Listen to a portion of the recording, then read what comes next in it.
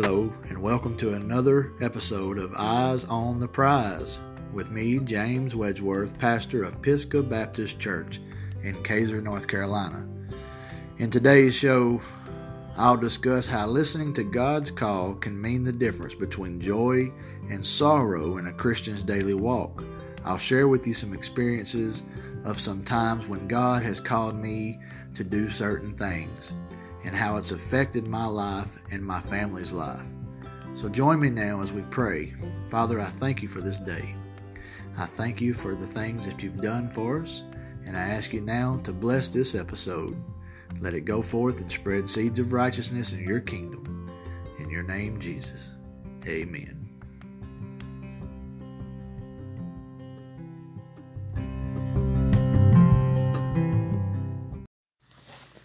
Hey guys, it's good to be on here again. Go ahead and turn in your Bible to Luke 11:28, the Gospel of Luke 11:28. I pray you've had a good week. It's still pretty chilly here in North Carolina. It was 17 this morning. And I'd like to say a big old howdy to all my friends and family back home in Texas. And thank you all who are listening today. Boy, I appreciate you. In Luke 11:28 it says, "But he said," speaking of Jesus, "Yea, rather, blessed are they that hear the word of God and keep it." When I first was saved back in 2004, I remember being in Sunday school at our home church there at Ebenezer Baptist Church in Jasper, Texas, and hearing brothers and sisters, friends, and in the class telling stories of how God had told them that one time to do something, or it was leading them to make a decision or whatever the case may be. And time again I heard them say they were too afraid not to. I remember wondering, why would anyone be afraid of God at all? Why would anybody have a fear of God? He had saved me at that time. I was saved, and I would do anything he asked willingly. This is what I thought. This is how I felt. And of course at this time I was a newly saved young man, a babe in Christ as it is, and I was still being nourished on the milk of the gospel and not quite understanding of all these other things just yet that folks spoke of. And as the days turned into weeks, and of course the weeks into months, I did grow, and my willingness to serve him would be tested time and time again. One of the most rewarding and yet terrifying steps of faith came when I surrendered to the ministry in 2012. God had been dealing with me for probably a year. I tried to remember that over these last few years, tried to think back, and I believe it was about a year when I first felt God calling me to do more for him and to actually step up and surrender to the ministry, as we call it, and even inquired of my pastor, Brother Curtis Harrington. I remember asking him on a few different occasions when I would go to visit or see him out in the, in the church or whatever, when wasn't much going on. I'd always ask him, Brother Curtis, how do I know if God's calling me to preach? And his answers were always plain and simple and to the point. Anybody that knows Brother Curtis knows he just gets to the point. He says, "You'll know." And another answer he says, he'd say, "You won't be able to rest." And these two answers were not what I was looking for. I was looking for some great master of divinity answer at the time. And anyways, this is all I got was these simple answers. But anyways, those answers proved to be true. However, and the answer that stuck with me most was this one. He would say, "Well, God will just open up doors for you to do the work. If you're being called, he'll open up doors." And this is exactly what happened one night soon after he had told me that. Maybe a handful of weeks or a month or two down the road in 2012, an old Marine Corps buddy of mine asked me to come to his state, where he lived at, a different state, and teach at a Bible camp. And I want you to know I was overwhelmed. I was overwhelmed and filled with joy all at the same time. The only thing I could think of was those words that Brother Curtis had said to me earlier in that year.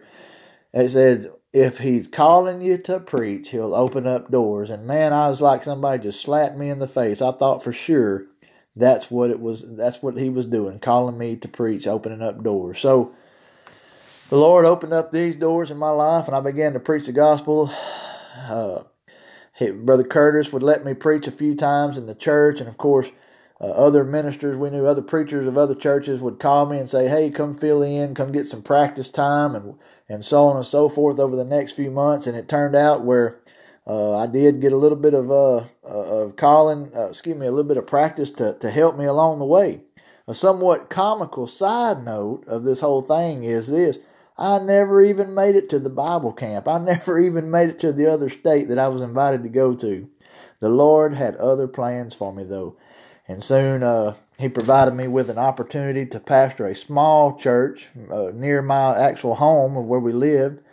And this church had been in a small slump. They had had a few issues, and their pastor was leaving, going in another state himself.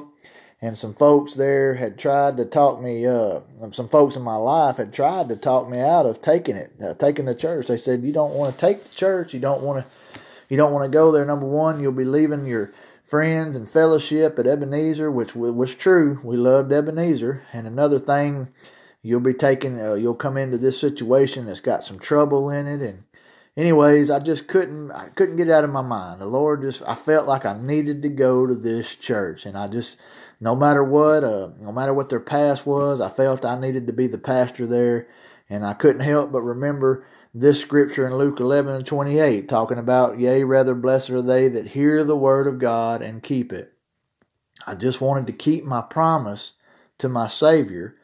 In the 4 years that I was there at that church, the Lord grew me. The church grew a little bit, of course, but it was a very painful sometimes. It did have some struggles. It wasn't always the people's fault. I'm not blaming. I'm saying that it was just the growth pains is what it was. I had to grow, and I had to learn on the go. I hadn't had any seminary training. The only training and schooling that I had was a school of hard knocks. I had been around Brother Curtis, and I would call him weekly with questions, how to handle this, how to handle that. And of course, he would always reassure me that I would do the right thing if I let the Lord guide me. And he's right. To this day, I'm good friends with most of the people at the church, and we enjoy fellowship quite often. But in that 4 years of time, I did grow. The church grew, but I learned a lot. And in 2016, the Lord opened up another door for me as I got the call to return back to our home church of Ebenezer under Brother Curtis, my pastor, of course, and my mentor at this time, as an associate pastor and / youth minister. And a lot of people would say, "Man, you're going to give up your church? That's kind of a degrade. That's a demotion." And on the contrary, it was not a demotion.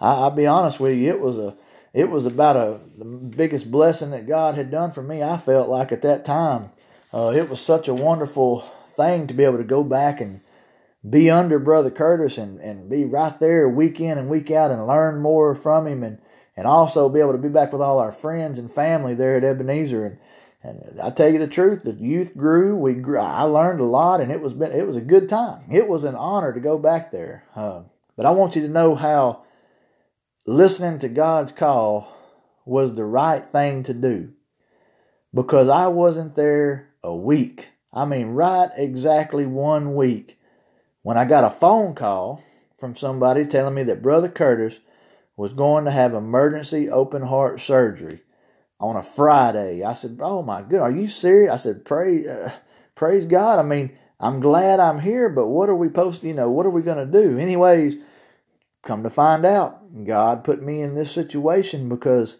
they needed someone to lead them for these next months, next few weeks until he could get better.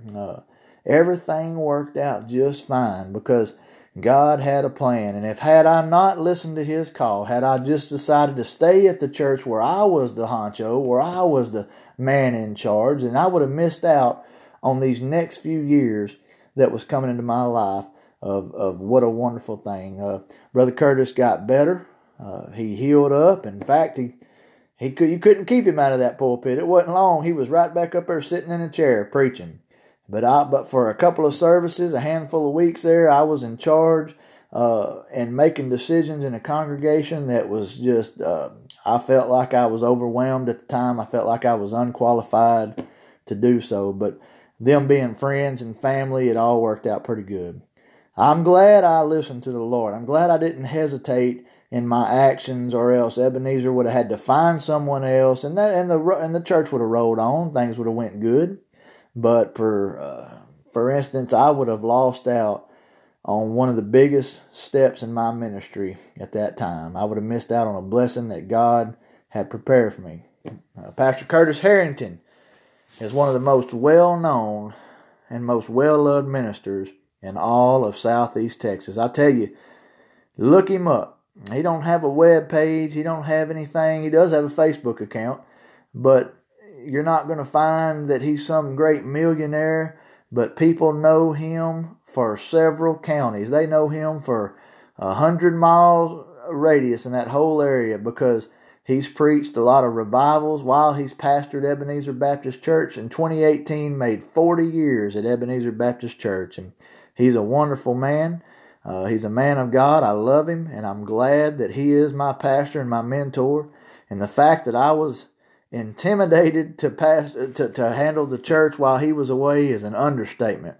I thought I would just show up and preach every once in a while and maybe be fed myself. And eventually that is what happened, but I had no idea the Lord had a plan for me to be in the hot seat for a better part of a month or two.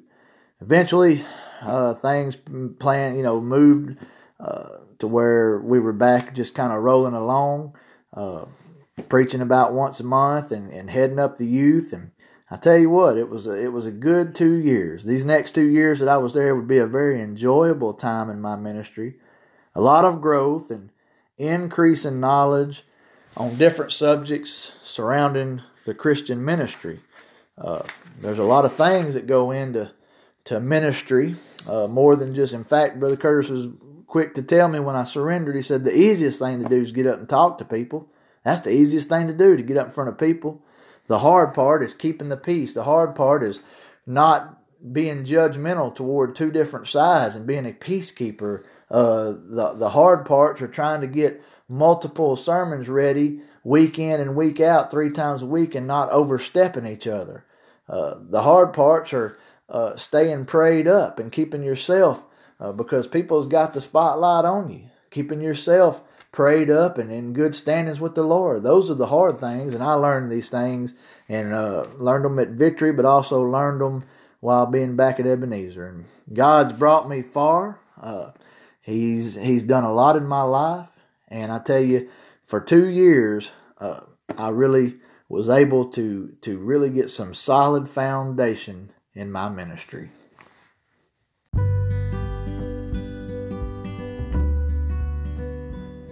Well, this concludes the first part of our show. Thank you again for joining us today, and be sure to tune in next time for the conclusion of this segment, Listening to God's Call, Part 2, with me, Pastor James Wedgeworth. May the Lord richly bless you this week, and we'll see you soon.